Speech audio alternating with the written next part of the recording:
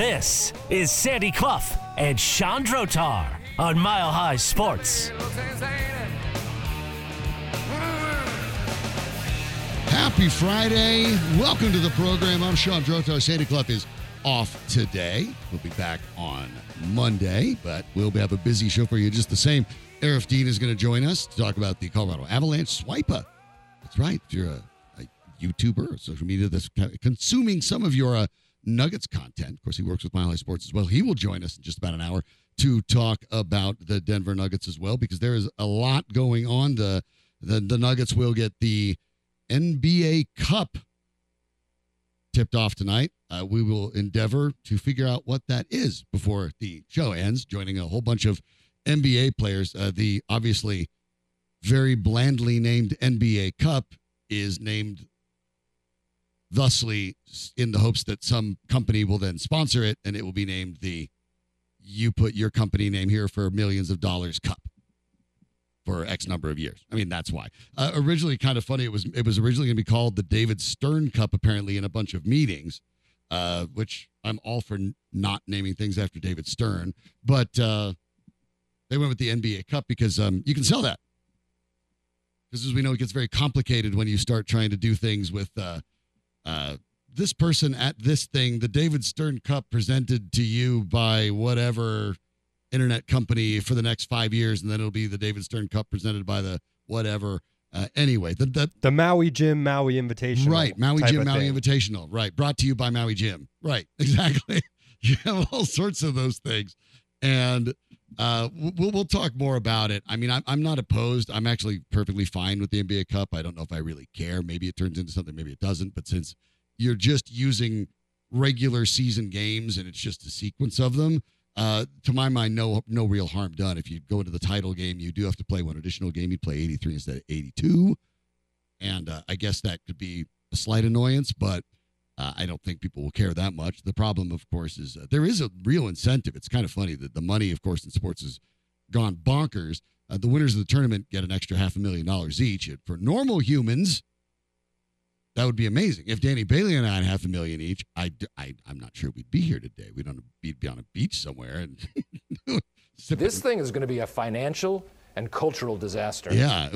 Don't give me $500,000. Right. Sipping Mai Tais on a beach somewhere. Or waiting for the Maui Jim, Maui Invitational brought to you by Maui Jim. Watching some basketball or something. But the for certain players, that matters. You know, for younger players, that matters. For Michael Porter Jr. and Jamal Murray and Aaron Gordon and Nikola Jokic, extra $500,000. It's nice, but you just kind of throw it on the pile. For Julian Strawther or Hunter Tyson or Jalen Pickett or Braxton Key, those guys, hey, that's something you want. So I have no problem with it. We'll get into it in a little bit, but there's obviously a lot going on. Even though the Broncos are on bye, fascinating week in the NFL, some really interesting games going on there as well, and you'll want to keep an eye on it. If the Broncos truly believe that they can get back into the mix here, you know, we'll find out for sure how the rest of this league shakes out and see what the AFC looks like. So we'll talk about them as well. But we start up in Boulder with the Colorado Buffaloes because things get interesting all of a sudden today as the news that there will be a change in the way play calling is handled for starting in Saturday night's game against Oregon State. Now, I'm presuming that they didn't decide that this morning, hopefully, because the game's, tomorrow. But they decided to instead explain it.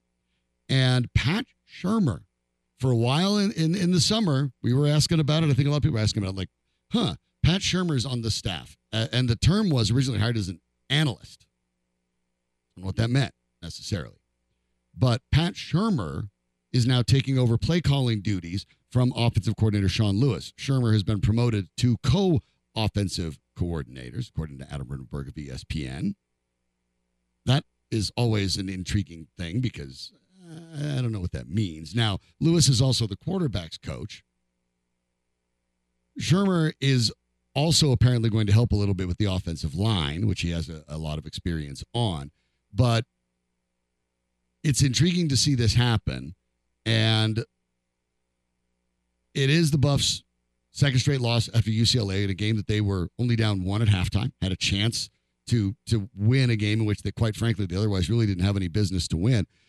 I don't have a problem, even though Sean Lewis was touted. We were hearing people across the NFL going, wow, Sean Lewis is going to get some looks in the NFL after the Buffs' terrific start to the season when they were 3-0. But since then, they're 1-4. They've lost 4 out of 5, and they're only win a very narrow one over Arizona State. That one obviously somewhat neutralized by a disastrous, embarrassing loss to Stanford, in which they blew the largest lead in program history, a 29-0 lead, to lose that game. Now they have to find a way to win 2 of their final 4 to become bowl eligible, and it's not going to be easy. Oregon State is 16th ranked in the country. They'll be in tomorrow. That game kicks off at 8 p.m. on ESPN. Then you have Arizona at home. That's the home finale. Then road against Washington State and against Utah, which is currently ranked 18th, and that's a tough place to play too. It doesn't feel like Oregon State's one of the games they're going to get, realistically. You'd have to find a way to probably beat Arizona at home and then steal one on the road against Washington State. That's going to be tough. But I don't have a problem with the change.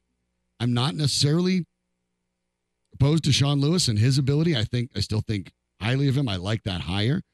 But the truth of the matter is, in the last month, the Oregon loss, for the 42-6 loss, that was to be expected. That was where they were really going to face a real juggernaut team, and they got rocked. Looked like it. The USC game, they had a chance to win, 48-41. Offense not necessarily an issue there. Arizona State, they won the game. They had to win it late. The offense started to look a little wobbly. Stanford, it looked great with that 29-0 lead. Some of those things were, Stanford making mistakes as well. And then the Buffaloes couldn't keep pace with a team that was expected by most to be last place in the Pac-12 that also, during the game, lost their tight end and leading receiver, Benjamin Urasek. So that loss was a disaster. And then in UCLA, they got garbage points at the end to make it look better. That mattered to certain, as they say on football. I love how they dance around it on the broadcast. That score might matter to certain people. Just say it. You mean the bettors on the spread? Just say what it is. In between, when you're trying to dance around it on TV, your television network is running like 18 gambling commercials. Yeah, you get a nice little, and this game is over. Right. Type of thing. Yeah. You can just say it. They try to dance around it and like, we'll go over to our sponsor, FanDuel. Well, yeah, okay, whatever. We get it. Like all the gambling stuff is there. College at least doesn't have it, I guess. But it's even funnier when they do it in the pros because they can officially go, and the officials betting sponsor of the NFL, or the official betting sponsor of this team, or the official betting sponsor of this team's practice facility, or the official betting sponsor of this team's practice facility's locker room.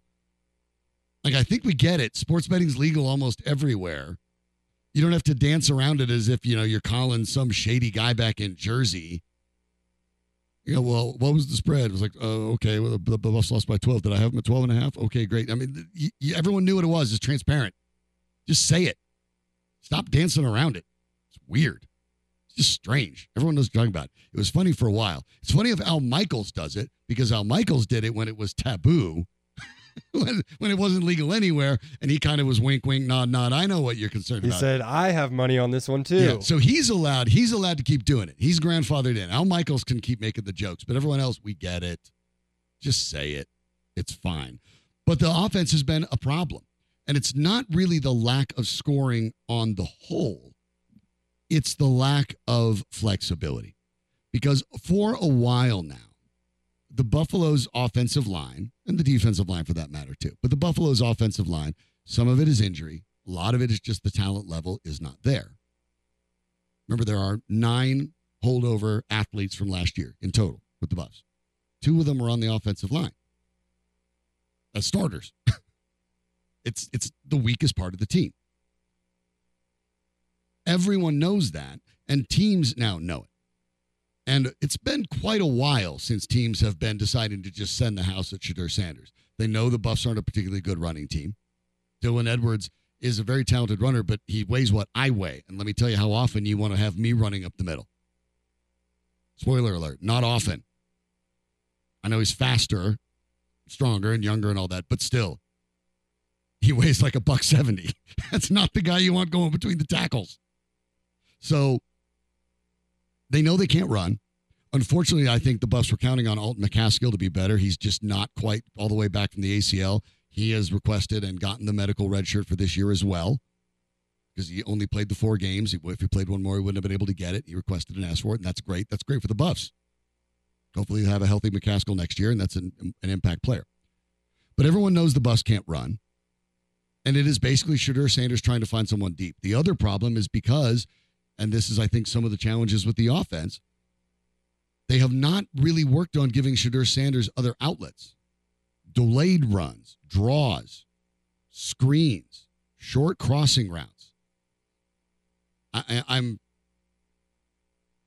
only slightly exaggerating when I say that Jimmy Horn's the only guy on the team that runs a crossing route. Marion Miller and Travis Hunter, they send him down the field. Xavier Weaver, they're just sending him down the sidelines.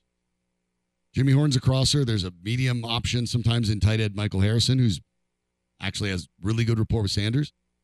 There's a lack of creativity, and there's sort of a lack of the understanding, if everyone knows that the offensive line problem exists, and if everyone knows that it is not fixable until next season, then as the play caller, as the coordinator, you need to start designing plays and working on ways to scheme around it as best as possible. You just have to. It's no different than when your starting quarterback in the NFL gets hurt and you know he's out for the season. You're not going to be calling the same plays for the backup as you were for your starter. Zach Wilson is not running all the same plays that Aaron Rodgers would have run. It's not happening. Joshua Dobbs is not going to go into Minnesota this week and run all the same plays that Kirk Cousins was running. You compensate. You understand we can't do the things that we were doing or we plan to do. So what can we do now? And you adjust and you adapt. It's not easy. And it doesn't always work. But there has been zero adjustment. And in the UCLA game, it was really hard to ignore. That was a 1-point game at halftime. The defense was having their best game of the year. And the offense was doing nothing. I'm not exaggerating. On multiple drives, for the majority of the game, they had negative yards. The offense was giving you nothing. You have to alter your approach. Well, after the game, Deion Sanders was asked specifically about his offensive coordinator, Sean Lewis's performance. He didn't take the bait. We talked a little earlier this year about the offensive coordinator learning the quarterback. Yeah. How far along in the process do you think Sean Lewis and Shedeur are, and what have you thought about Sean's performance so far this year? You can't put me on the spot like that. I think the coaches are doing a pretty good job. Thank you. That was a great try.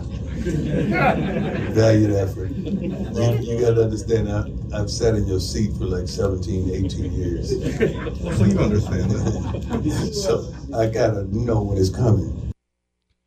That, of course, was Matt Smith, of course, formerly used to cover the Buffs here, now over at DenverSports.com, asking that question, and he was on track, and Deion admitted it right there. That's the question to ask, because the answer it turns out Deion already knew. And the announcement ends up, there isn't even really been an announcement. It's been sort of just multiple reports of how that go. Adam Rittenberg of ESPN sort of with it first. That Shurmur now will take over and handle the offensive play calling duties. The reports, it's still a little spotty because it hasn't come from Coach Prime or the university yet of how it's going to function. But since Sean Lewis is also the quarterback coach, presumably Lewis remains as quarterback coach. And yes, they'll call them offensive coordinator, but in fact, the de facto alignment is that Shurmur's been promoted to offensive coordinator and will call the plays, and Lewis is the quarterback coach. Now, Lewis may still relay them to Sanders' helmet, but Shurmur's making the calls. And if you're looking at that and going, oh, Pat Shurmur, the offensive coordinator for the Broncos in the last 2 years, with Vic Fangio, it's that Pat Shurmur. And if you're thinking Pat Shurmur, the guy that with a terrible head coaching record in the NFL, that's that Pat Shurmur. 19-46 as a head coach in the NFL. That's a 29% winning percentage. Not great. But as a coordinator, he had a better run. He used to coach offensive line for Michigan State in the 90s, also offensive line for Stanford, offensive line for the Eagles. Took over as quarterbacks coach for the Eagles and had that role for a while. And then as the offensive coordinator for the Rams, when Steve Spagnuolo was the coach, they made a jump from 1-15 to 7-9. And Sam Bradford was the quarterback back there, and he ended up winning the Offensive Rookie of the Year. He had a really good year. It was never that good again. That was under Shurmur. And Shurmur had success, of course, with Chip Kelly with the Eagles as the offensive coordinator. But as I pointed out at another outlet when Pat Shurmur was hired here, Chip Kelly calls the plays.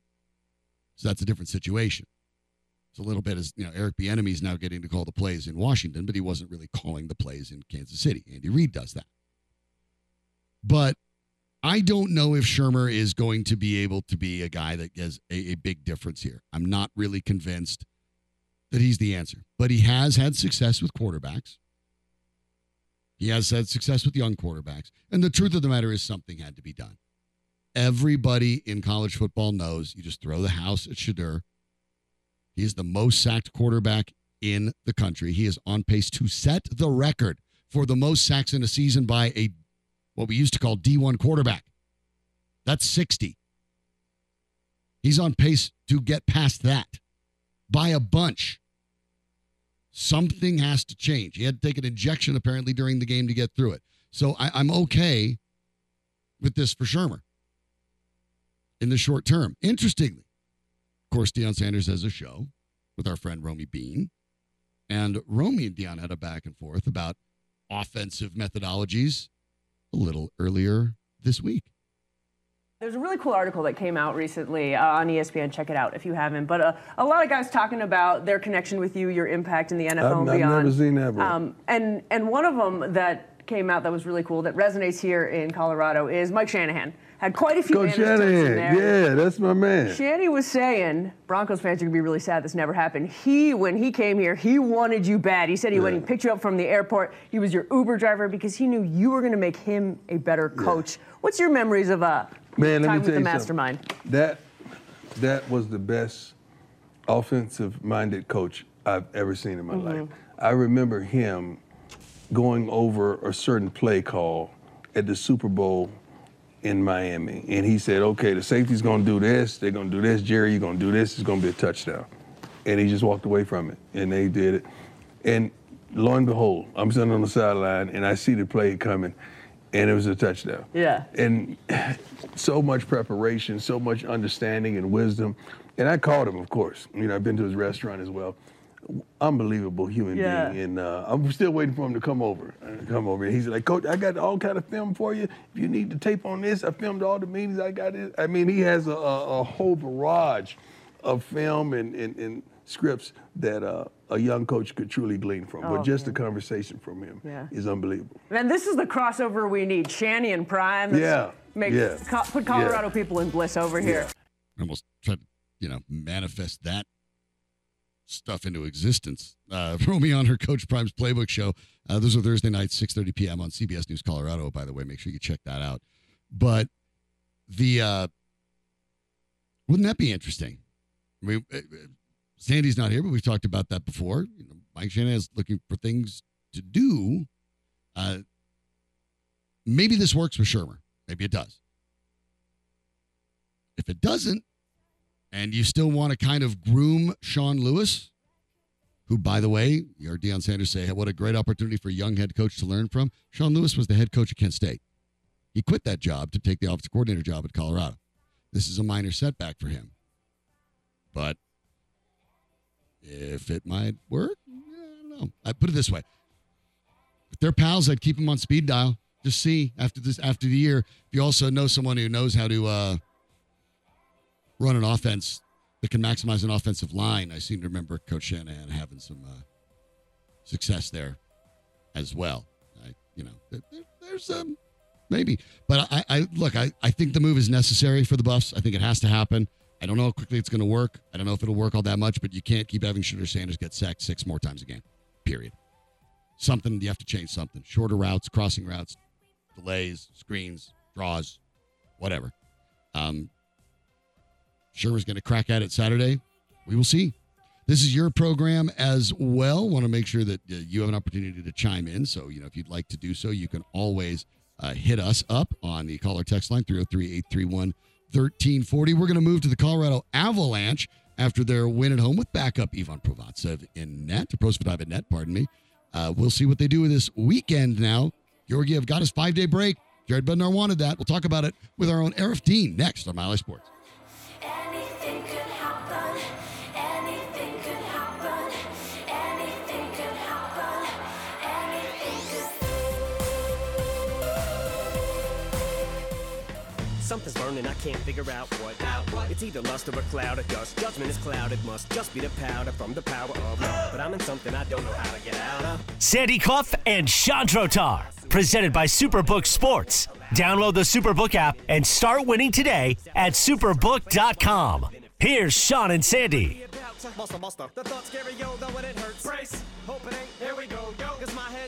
The Colorado Avalanche come off a bounce-back win against the St. Louis Blues earlier in the week. A good performance by them, kind of getting the things back right because the road trip came to a ignominious end with back-to-back 4-0 shutouts. They get right against the Blues.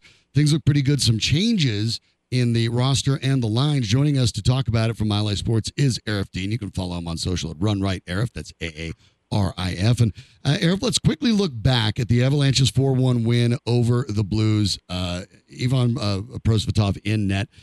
Looked really good. Obviously, I think in the early going, they needed him to. After that, the Avs kind of had it under control. He wasn't spectacular, but he was solid. It's only one game, but did you see enough to feel comfortable to think that this is a guy that might be able to start 25 to 30 games for this team to make sure that when they get to the playoffs, Alexander Georgiev can remain fresh? From what I saw in that one game, yeah, I mean, it's hard not to be confident just from that performance. I think the big thing here is, we've seen the Avalanche kind of put out some feelers with some other backups. They've tested out guys like Justus Annunen, Jonas Johansson, think back to Hunter Miska, Devin Dubnyk. They always seem to have games where it's like, even when they win, because let's face it, this is a deep Avalanche team that could scrape out a win with pretty much anybody in goal. It didn't always feel like the goalie was positionally sound and confident in making his saves and playing well. And what you saw from Ivan Prosvetov, I should say, is that he was very comfortable. He looked comfortable. He was making the good saves. He wasn't scrambling in his crease. I'm not a huge goalie guy, but I can see a positionally sound goalie when I see one, and that's what I saw out of the game he played, obviously with the help of the Avalanche kind of locking it down, like you said, after the first 10 or so minutes. Yeah, I'm inclined to agree, and that was the part I do a little bit about goaltenders, and that's what the lateral movement was quick enough, but he's kept square to the shooter. He cut off the angles when they were there, but I'm with you. The trick was, especially with backups, there wasn't a lot of wasted movement, not a lot of flopping from side to side, and that not only makes it easier to make saves, but it also gives the shooters less of an opportunity because they don't have a window. So I don't think we're looking at a guy that's immediate all-star, but in front of a very talented Avalanche team, what you need is exactly that. Can you be consistently steady? And hopefully, game one sure looked like a guy that would be consistently steady. Is a good shooter going to beat him? Yeah, probably. At times, that's probably the case. Is he going to absolutely steal you a game? No, probably not. But the number of backups in the NHL that could do that, you can count on one hand. So hopefully that they might have found their guy. We'll see as he plays more. But it's interesting because Georgiev now will have 5 days off before they tackle Vegas. They get that game tomorrow night in Vegas. Jared Bednar had said that he wanted to get Alexander Georgiev time when he would just not get a game off, but he would get 5 full days off. The idea behind wondering why, Prosvetov hadn't played yet, there wasn't that opportunity. Now we got it because with Prosvetov playing against the Blues and getting a win, it will be 5 full days of rest for Alexander Georgiev because now the Avs get Vegas on Tuesday and then they get back here for New Jersey. But this game against Vegas, it is 1 game out of 82, but it feels like a statement, doesn't it?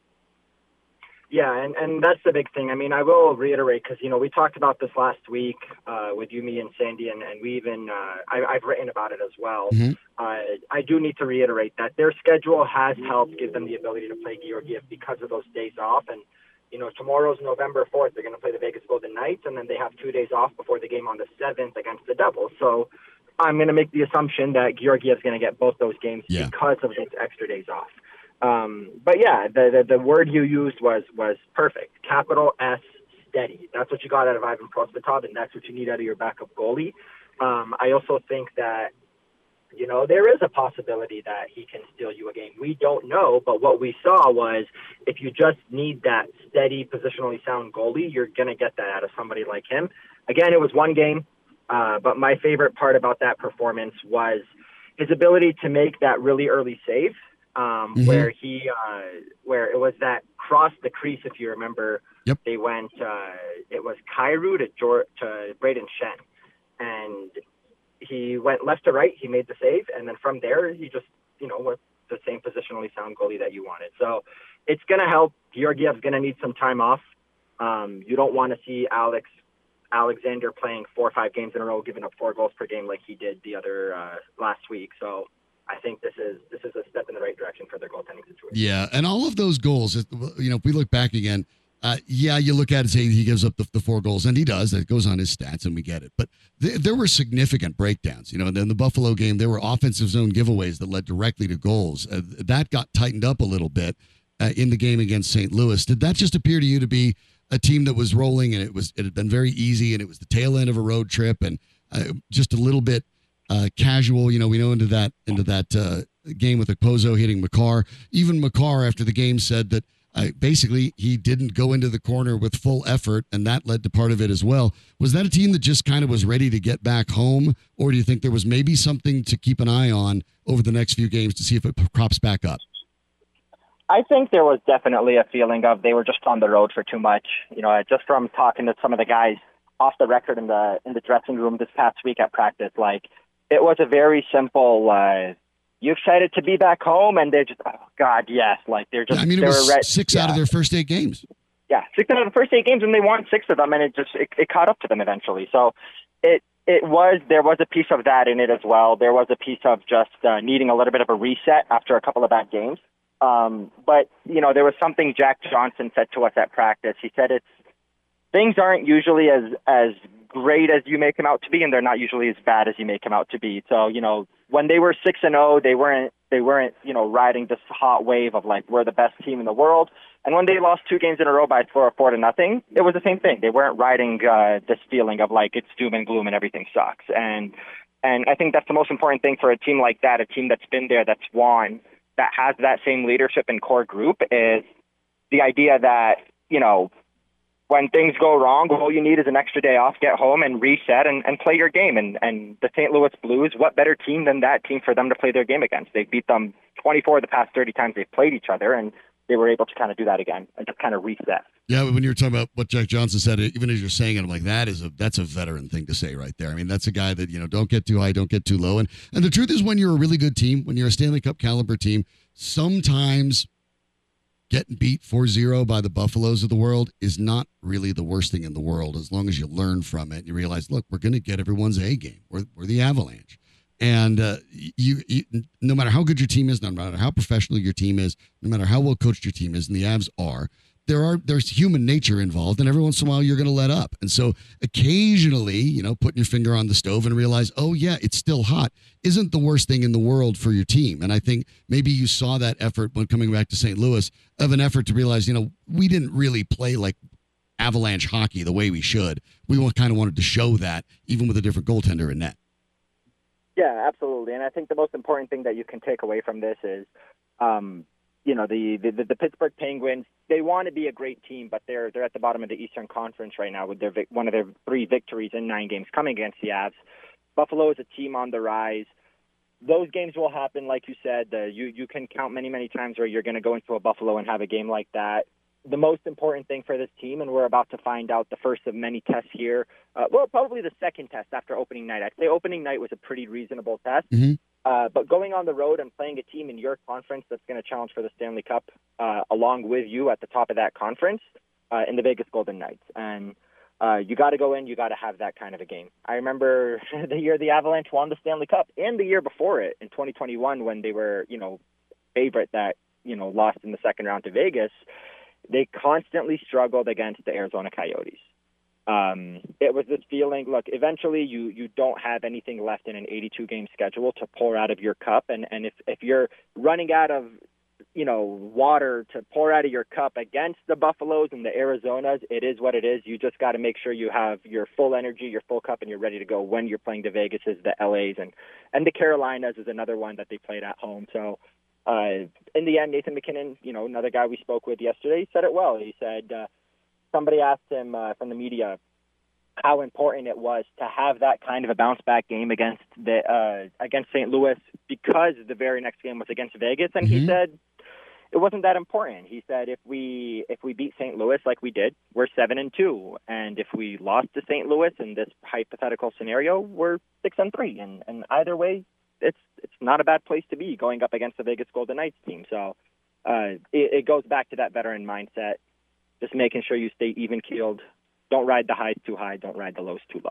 We are speaking with Mile High Sports Aarif Deen, Run Right Aarif on social media, and the lead writer for the Avalanche right here at Mile High Sports. And all that is true. At the same time, they're aware, right? The Vegas Golden Knights have not lost in regulation. They're 10-0-1. They're 21 points. They are the class of the entire NHL.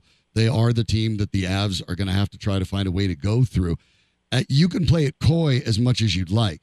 But this is kind of a big statement game. You'd like to be the one to dent that armor and be the one to give them their first loss of the year, especially in their barn.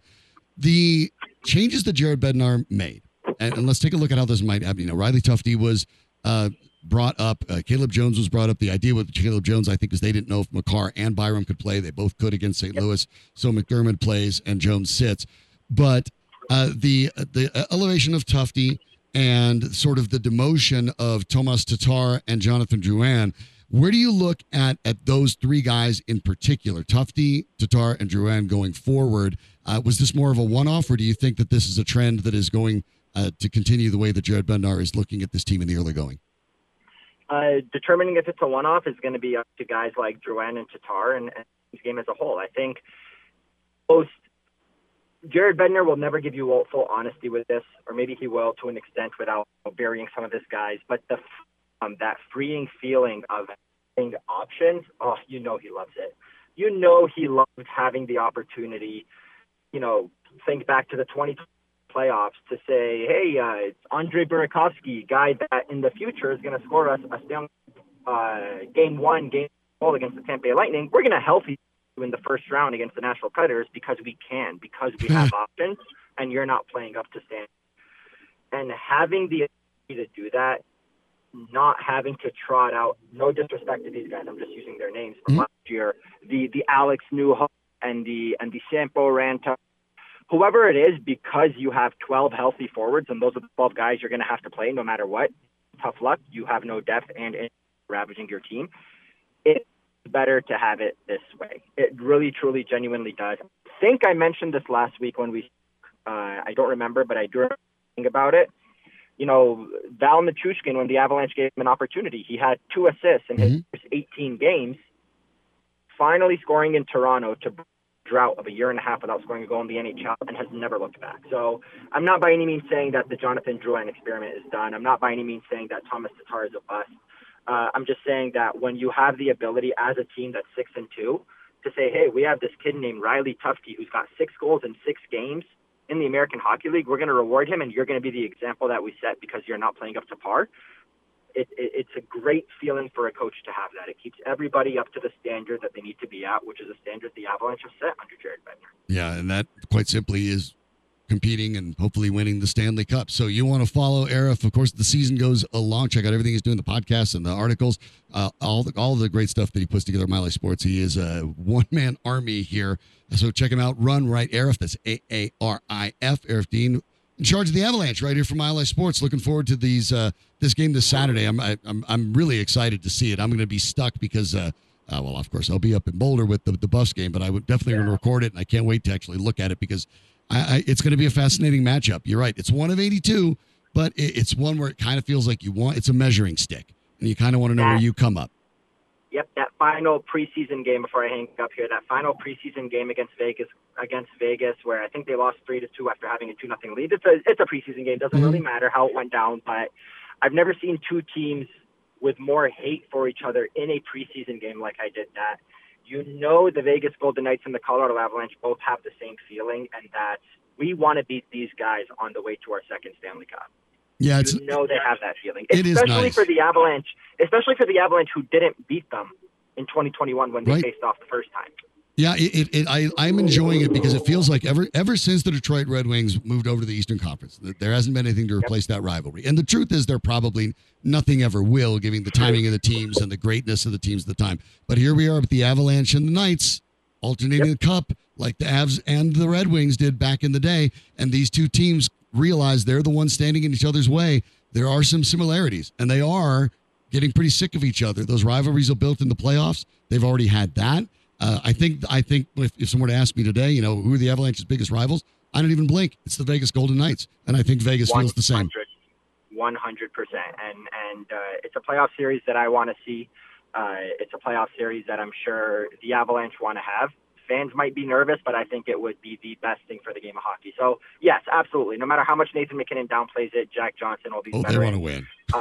They 100% want to win that game tomorrow, especially because the Vegas Golden Knights are what? You just said it, 9-0-1 or 10-0-1 now? Yep. 10-0-1. They're 10-0-1 coming off of a Stanley Cup championship. Yeah. Like, the Avs didn't do that last year. There was this feeling. I remember Peter Bott, the Athletic, he said something to me that really stuck out last year when I said, you know what, I'm pretty sure this team is relieved to just be done with this playoff year after such a horrible injured year. And he said, I wouldn't say so because there is pride in how you defend your Stanley Cup championship, and the Avalanche are embarrassed with how they defended their championship. They don't feel good about the feeling of losing in 7 games to a second-year expansion team when you were the higher seed and the division winners coming off of a Stanley Cup championship. So they're looking at the Vegas Golden Knights right now and saying, we couldn't do what they're doing right now. We couldn't do that last year, and we need to be the one to end their streak. It matters. Truly, in the heart of hearts, it matters to me. Yeah, you can be the first one to put a crack in that armor. Thanks for all the insight, Aarif. Appreciate it. Absolutely. Thanks for having me on again. All right. Thank you. Always great to talk to Aarif. Run Right Aarif again. AARIF on social media. Give him a follow and check out everything over at Mile High Sports. The Denver Broncos are on the bye week after a big win over Kansas City. One of their former players, former captains, had a big week too. He threw the Broncos a little bit of shade. I'll explain next on Mile High Sports. Don't quit, don't let me down, don't stop, just let it out. Don't quit, don't let me down.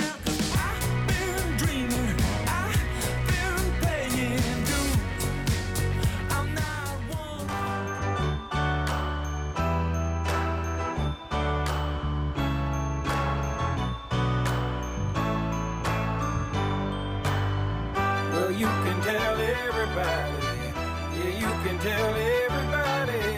Go ahead and tell everybody. I'm the man, I'm the man, I'm the man. This is Sandy Clough and Chandrotar on Mile High Sports. I believe every lie that I ever told. Some of you may remember, it wasn't all that long ago, former captain and kicker for the Denver Broncos, Brandon McManus, the guy that made all 10 of his field goals in the Super Bowl playoff run, the last member of the Super Bowl 50 championship of the Denver Broncos, the guy who owns the second highest overall field goal percentage, hitting 82.5 in his entire career. You know, that guy. Probably remember him, right? Also, only one of 3 kickers in history to have 3 field goals of 56 or more in a single game. Let's just say Brandon McManus is accomplished. Well, he added another one to it.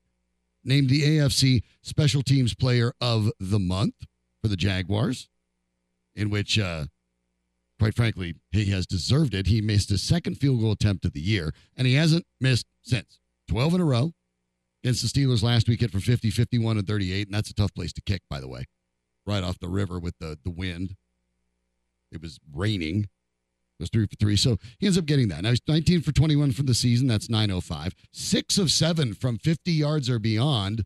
By the way, Jacksonville is not at altitude, just so you know.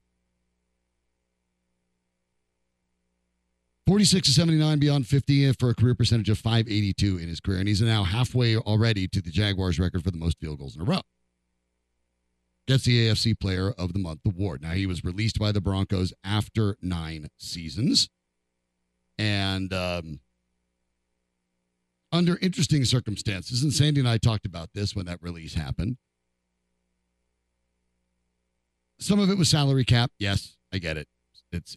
You saved a small amount of salary cap space. Brandon McManus was not making, say, Garrett Bowles money. He's a kicker. truthfully, it has a little more to do with Sean Payton bringing in Sean Payton guys and also coaches, especially coaches who flex a lot of muscle, let's say, really like replacing union reps. Brandon McManus, of course, the longtime union rep for the Broncos. You remove a union rep from the locker room, and it puts the locker room into a little bit of disarray until they get a new union rep. That gives coaches an opportunity to kind of come in and establish the culture they want, as opposed to have to integrate themselves into a culture that perhaps the union rep in the locker room had already shaped. So McManus released in part, save a couple bucks on the salary cap. Of course, it turns out that Sean Payton wanted Will Lutz anyway, a guy that he had, another Sean Payton guy, and that's who he went and got, traded for him. So they released Brandon McManus. And absolutely, his status as the Broncos union rep had a lot to do with it, period. It happened. That's how it is. I'm just telling you. That's how it is. McManus, who has been the great year, of course, and looks terrific, and he's on a team that actually has a chance of making the playoffs, today decided to instead send out on his Twitter, which, by the way, it's a great follow anyway. The kid McManus is the follow, because he will, Danny and I were talking about it during the break. Brandon McManus will answer tweets from fans and non-fans alike directly. So he's a man of a very, very clear temperament and is not afraid to let you know it. And he basically all he did was send out a tweet retweeting the Players of the Month award. With him, of course, Quincy Williams of the Jets. Of course, the Broncos know how that worked out. Tyreek Hill of the Dolphins. You may notice a pattern, by the way, perhaps.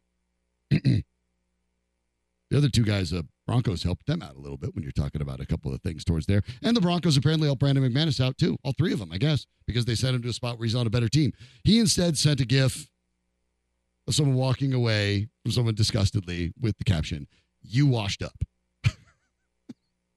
Which he is obviously not, because he's a kicker, first and foremost, and he's 32. I don't know how if you've noticed how long kickers go in this league, but 32 is not old for a kicker. McManus had plenty left in the tank. That was a Sean Payton move because he wanted his guy. I think it was a mistake. Now Will Lutz is stabilized and seems to be fine. So that's good. But I'm just very happy for Brandon McManus, who I think did not, when in the Sean Payton moves, did not get a fair shake or a good look. I think Payton had decided right off the bat, like, well, got to get that guy out. He's not my guy, and he's the union rep, and we can argue because we'll save a couple bucks on the cap. And, okay, so McManus is out. Well, okay, good. Well, the Broncos did him a favor. And that's the funny part, because Sean Payton was out here saying, oh, well, I'll be upset if we're not a playoff team. Well, everyone who knew anything about anything, with all due respect, anybody who wasn't a cheerleader, that includes this show, and quite frankly, it includes most of the people on this station, told you flat out the Broncos are not a playoff team. They're not even going to be a team with a winning record. And they weren't. And they're not. They're 3-5, dead last in the AFC West. Now they beat the Chiefs, and that's good. Maybe that leads to something. They've moved on from some of the older guys in like Frank Clark and Randy Gregory and going to committing to youth, which is good. Even if it turns out that some of these starts with Jonathan Cooper or Nick Benito or Baron Browning, if they're not sustainable, I suspect some of the things that they did against the Chiefs will work against the Chiefs, but not against other teams. We'll find out, because when they come back from the break, they go to Buffalo to play the Bills. But the Broncos are 3-5. They didn't make any trades, which tells you flat out they believe that they're righting the ship. Okay. Admittedly, their schedule does get a little easier than it looked because injuries and other things have impacted the remainder of their schedule. I'll agree with that. I don't think they're beating Buffalo, but could they beat Minnesota? Yeah, okay. Minnesota's here. They're having to adjust the loss of Kirk Cousins. Yeah, that was essentially a guaranteed loss until the Cousins injury, because Cousins was also playing terrific. And now maybe that's winnable. Cleveland is tough. Deshaun Watson is being Deshaun Watson, which means you don't know if he's going to play or not play, or if he's hurt or not hurt, or whatever he's doing. But Cleveland's defense is the best in the league. They're the best. And I'm not sure how the Broncos can score double-digit points on them just yet, so I don't know. But maybe they got a puncher's chance. Houston, C.J. Stroud looks good, but Houston's not that good yet. You have 2 with the Chargers. They always seem to split with the Chargers because the Chargers are peculiar. Detroit, no, they're going to get beat by Detroit. New England, could they beat New England? Sure. And Vegas, they were 3-5, same as the Broncos, and they decided to clean house. Josh McDaniels is out. Dave Ziegler, GM, out. Offensive coordinator, out. Antonio Pierce taking over as head coach. The guy who sure looked like he wanted out, Devontae Adams, at least spoke highly of Pierce. That's at least the most important thing for Pierce right off the bat, from linebackers coach. So, yeah, all of a sudden, Minnesota, Cleveland, Houston, one of the Chargers games, Patriots, Raiders, they all become potentially winnable games. And so you look at it and go, well, yeah, well, there you go. You win that, and now you're in the playoffs. But the thing is, that's not how sports works, not how football works. They're not going to win all those games. They're not.